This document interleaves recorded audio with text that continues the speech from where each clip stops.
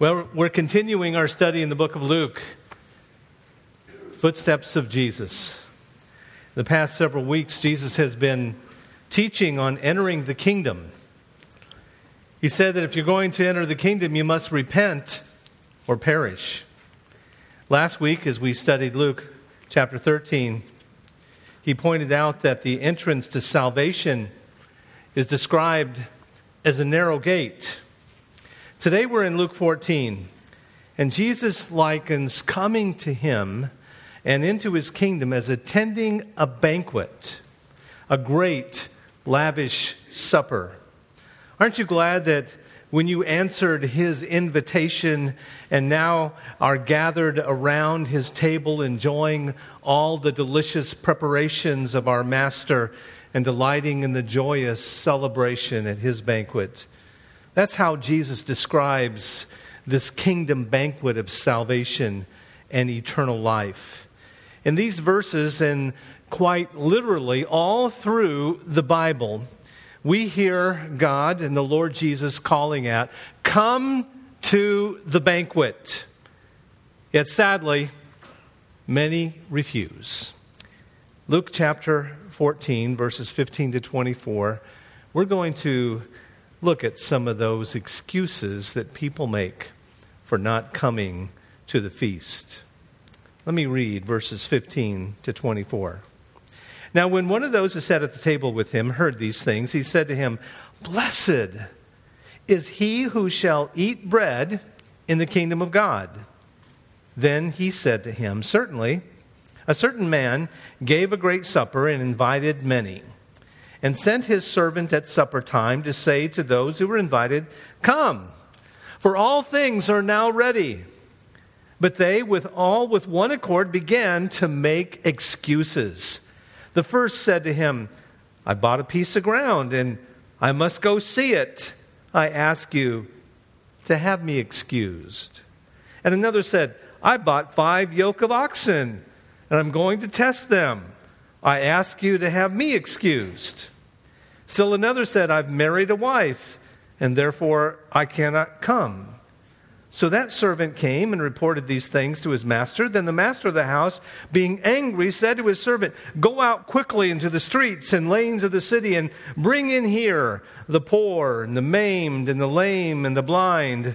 And the servant said, 'Master, it's done as you commanded, and there's still room.' Then the master said to his servant, 'Go out into the highways and hedges and compel them to come in, that my house may be filled.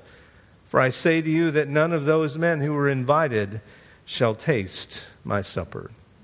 Let's pray. Father, I come in your presence today and pray that, Lord, we would see the wonderful feast, the wonderful banquet that the Lord has provided for us by being in his family. I pray that, Father, today that you would help us to rejoice in that fact. And if there's one person that's never responded to that invitation, that God, you would speak to their heart today. In Jesus' name we ask, amen. Let's look first of all in this passage of Scripture at the invitation to the supper. Have you ever been invited to some kind of a banquet or a great big feast or some kind of anniversary celebration or something like that? I have a letter here that I just got probably a few weeks ago to come to a banquet, and it's addressed to the Clinton High School graduating class of 1973. It's their 50-year anniversary, class reunion. I'm not old enough, of course, to have a 50-year reunion, but they invited me, and it tells where it's going to be, and it has on there RSVP, Répondez s'il vous plaît. In other words, answer this invitation. Well, I don't know if you've ever been invited to some kind of a special dinner. It's quite an honor. And back in Bible times, if you were invited to a banquet of some wealthy landowner, there wasn't a lot of other things to do. That was the highlight of the social calendar. You put it down. You were privileged to receive that invitation. And Jesus is talking about this as an invitation to supper. And he makes an application, makes an allusion to the gracious invitation to the kingdom.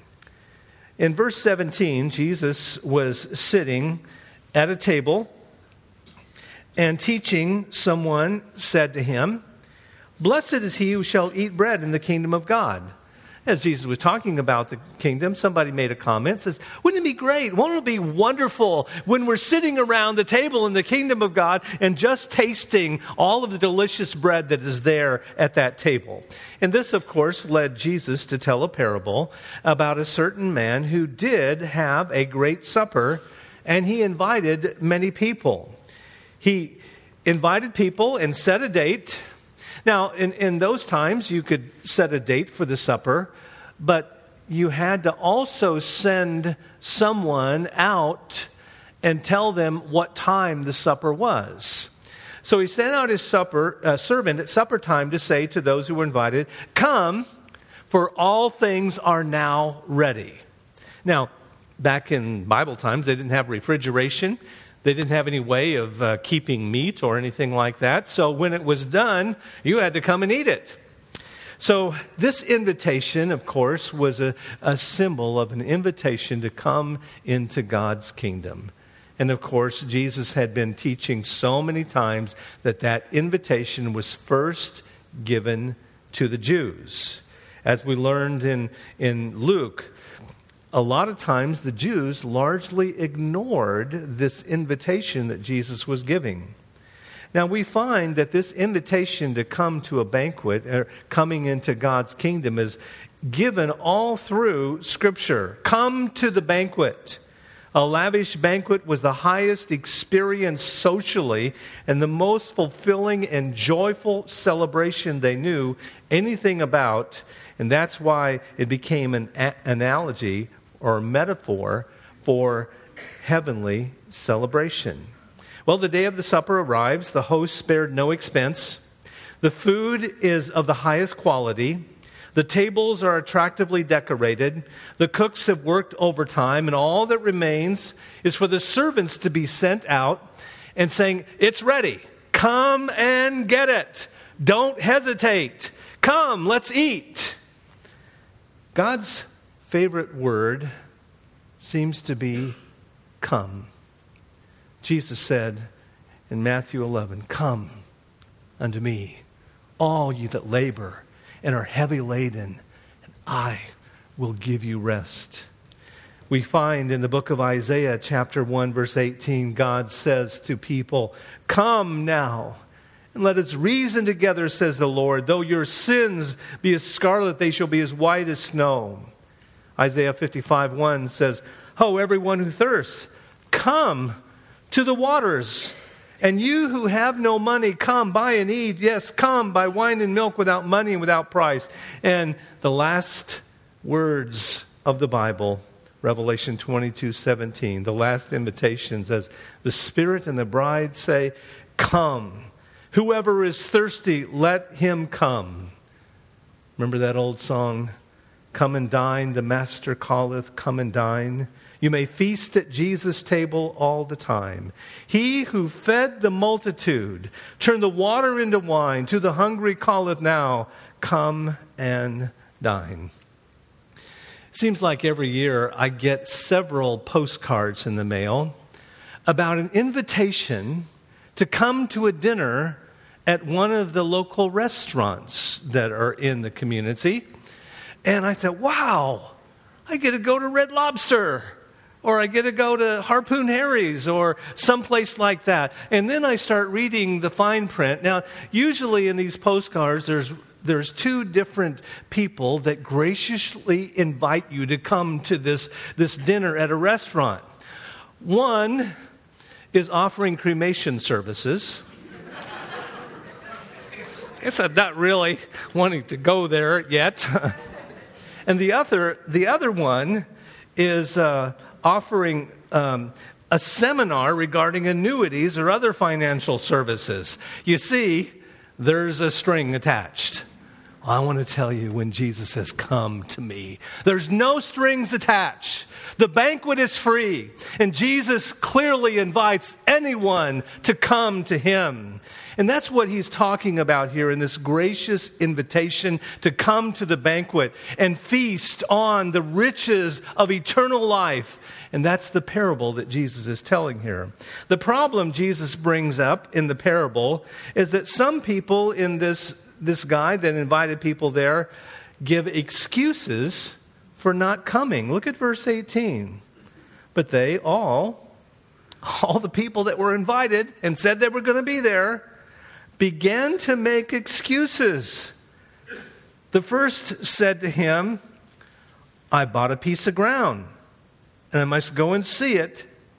So I ask you to have me excused. And another said, I bought 5 yoke of oxen, and I'm going to test them. I ask that you have me excused. Till another said, I've married a wife, and therefore I cannot come.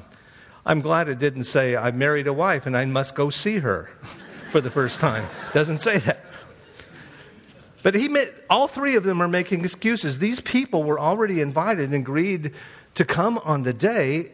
They didn't know the time, but when the servants were sent out to let them know it's time, they began to refuse to come, giving feeble excuses, thereby insulting the host. Let's look at the first excuse that was given here. I bought a piece of ground, and I got to go see it. I mean, does that make sense to you? Would you buy something off the internet and you've never seen it before? You've never actually come to Florida and see if that piece of property is swamp or not? Some people might have said, yes, I've done that before.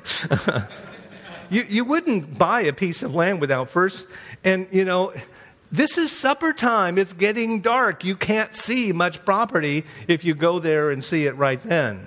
The land is going to be there in the morning if you have to see it. The second excuse, I have bought 5 yoke of oxen.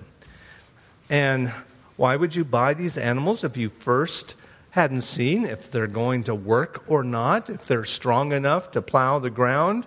That's about kind of like buying a used car, and you're going to see if it'll start or not. You make sure that it runs. These are feeble excuses. And then, I've married a wife. This man knew well in advance that he was taking a wife, because Jewish weddings were not just just getting in the car and driving to the next state or anything like this. This was a big affair. So you knew when the wedding was.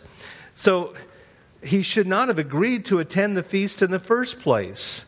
As we examine each of these, they're very flimsy excuses. And they give the excuse of wealth and work and family. And what Jesus is simply saying, all these things are more important than Jesus Christ.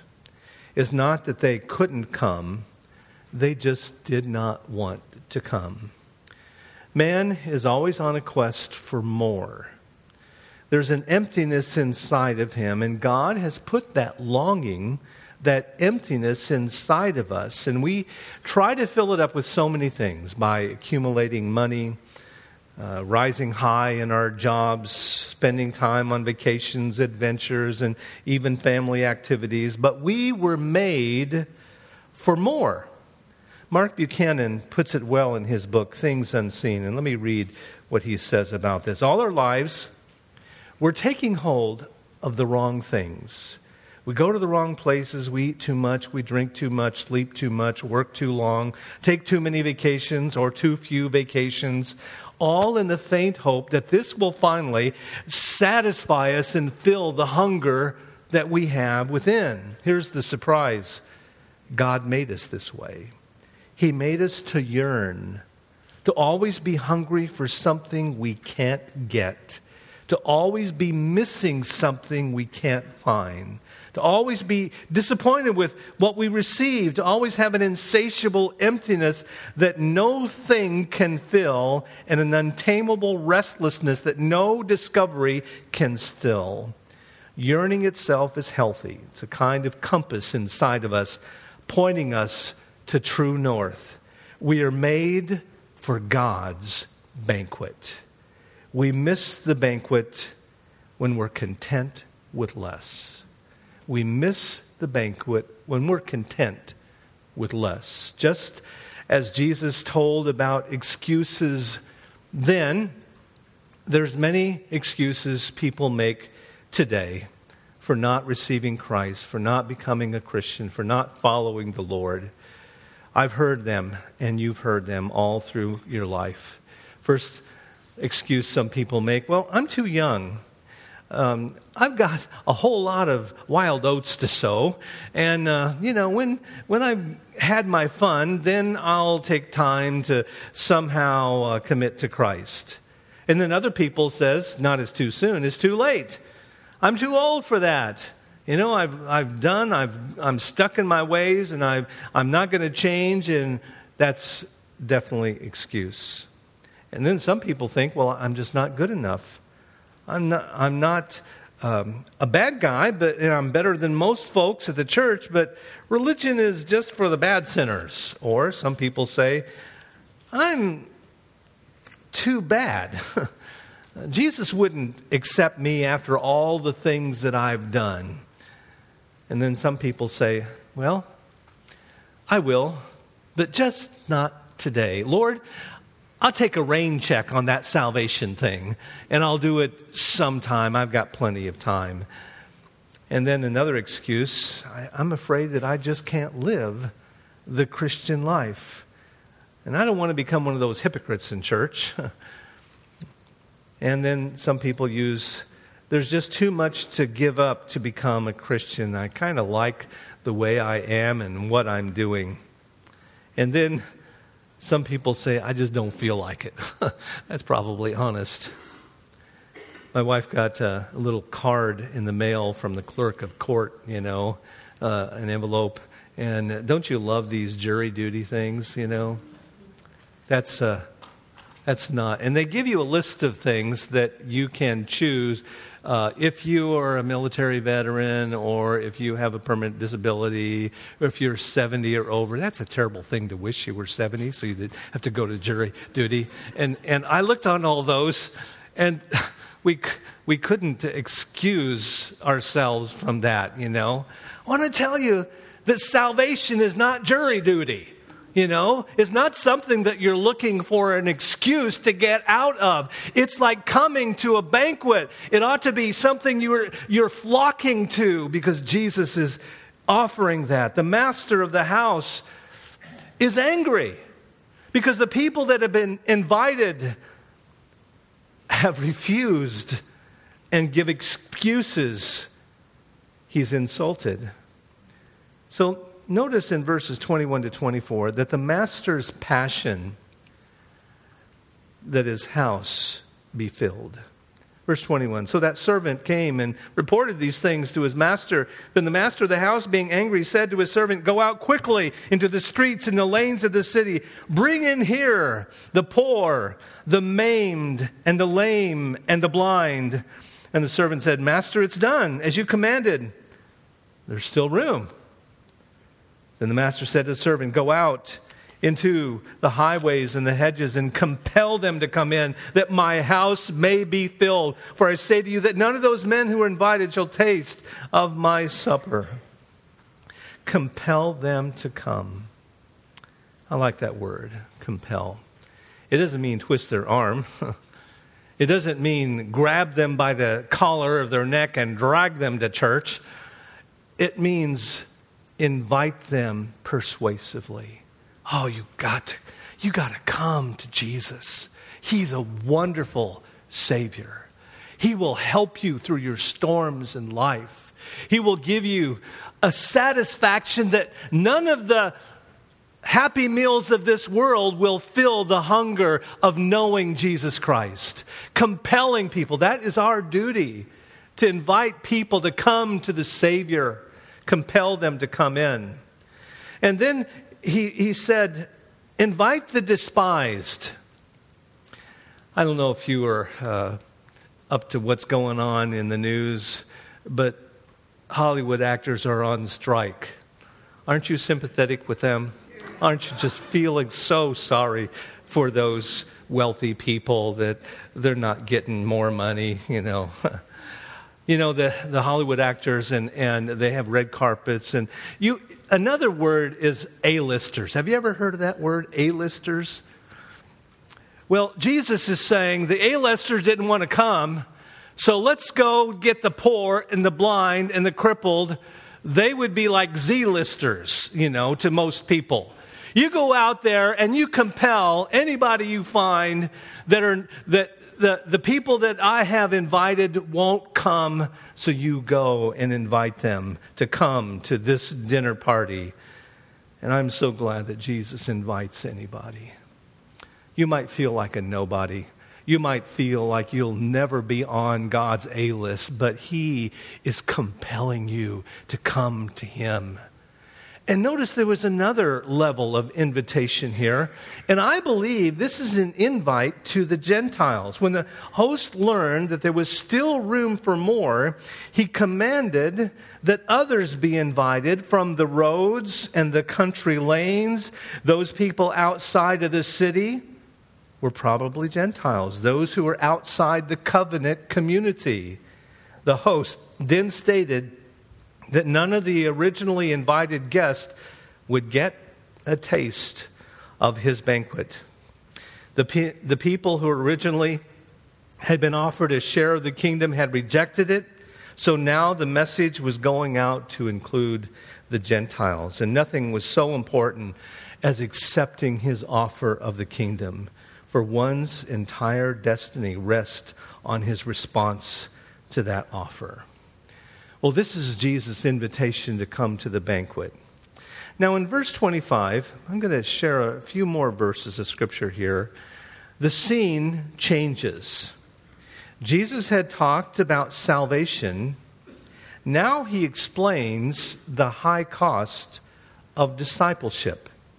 When Jesus left the Pharisees' house, there was great crowds following him, but he was not impressed by their enthusiasm. He knew that most of the crowd were not the least bit interested in spiritual things. Some of them wanted to see miracles. Others heard that he was fed the hungry, and maybe they would get a watch, something like that. A few people were hoping that he would overthrow Rome. Jesus turned to the multitude and preached a sermon that deliberately thinned out the ranks. Let me read verse 25 and following. Now great multitudes went with him, and he turned and said to him, "If anyone comes to me, does not hate his father and mother, wife, children, brothers and sisters, yes, and his own life, he cannot be my disciple. Whoever does not bear his cross and come after me, he cannot be my disciple. For which of you," let me read that later. What we see here is, if you want to be a disciple of the Lord Jesus Christ, it's going to involve some self-denial. First of all, a willingness to forsake family. Verse 26 sounds very strange. Hate your family, your wife, your children? What does that mean?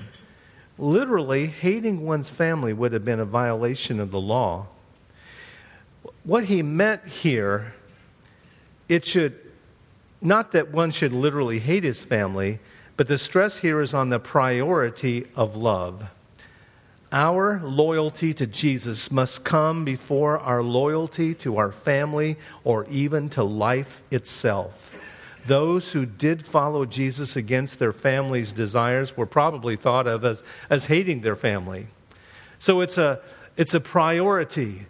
You need to love the Lord Jesus Christ more than you even love your spouse or your children or even your own life. That's what happened to many of the martyrs that were executed for the Lord Jesus.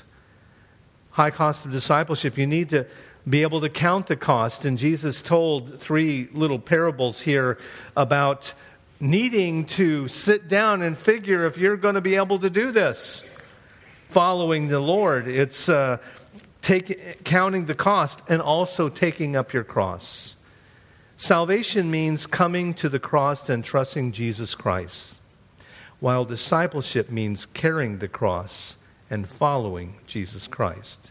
What does it mean to carry the cross? It means daily identification with Jesus Christ in his suffering and surrendering to him and to God's will. It means even that you're willing to die for him. Die to your own plans and your own ambitions and your willingness to serve him as he directs. And then Jesus talks about the salt of the earth. In other words, a disciple must be distinctive. It must be different than the surroundings. You need to be Christ-like. And we talked about we and our duty of being salt of the earth. Well, as we look at this parable that Jesus told and the story that he invited, the landowner, the host, has spared no expense for this banquet. As a matter of fact, it cost God his own son. And it cost Jesus his own life to pay for this wonderful banquet of salvation. The table has been spread with the most delicious of foods. There's so much joy. There's so much food. There's so much enjoyment in knowing Christ. The celebration and the joy around the table, none can ever match those who come to Christ. The invitation has been sent out and it's been engraved with your name on it. Oh, where's that found in the Bible? It's found in the book of Revelation when it says, "Whosoever will may come." God invites you this morning to come to his wonderful banquet of salvation. Have you answered that invitation? Many of you have, probably most of you have said, yes, I'm going to go. I'm attending that banquet. I'm sitting down with my Lord right now and feasting on what he's provided for me and enjoying the fellowship around the table. We'll have that wonderful day when we're there in heaven around the marriage supper of the Lamb, but right now we're enjoying the bountiful feast of all that Christ has provided. Are you one of those people in this scripture that I'm involved with doing my own thing right now, and well, maybe later, but not right now? Oh, my friend, don't give the Lord an excuse. Give him your heart. Let's pray. Father in heaven, I pray that, Lord, if there's anyone here that has never said yes to Jesus' wonderful offer of salvation, may they do that today. I pray that they would have the courage to call upon him right now or come and ask me and talk to me this week about their need of salvation. I pray also for us who are believers. We've accepted the generous offer of free salvation, but have we counted the cost of following Jesus? Are we willing to give up our life? Are we willing to put him first before everything on this earth? I pray that God help us to be true disciples as well. Thank you for your word, Lord. In Jesus' name, amen. Let's stand together as we sing.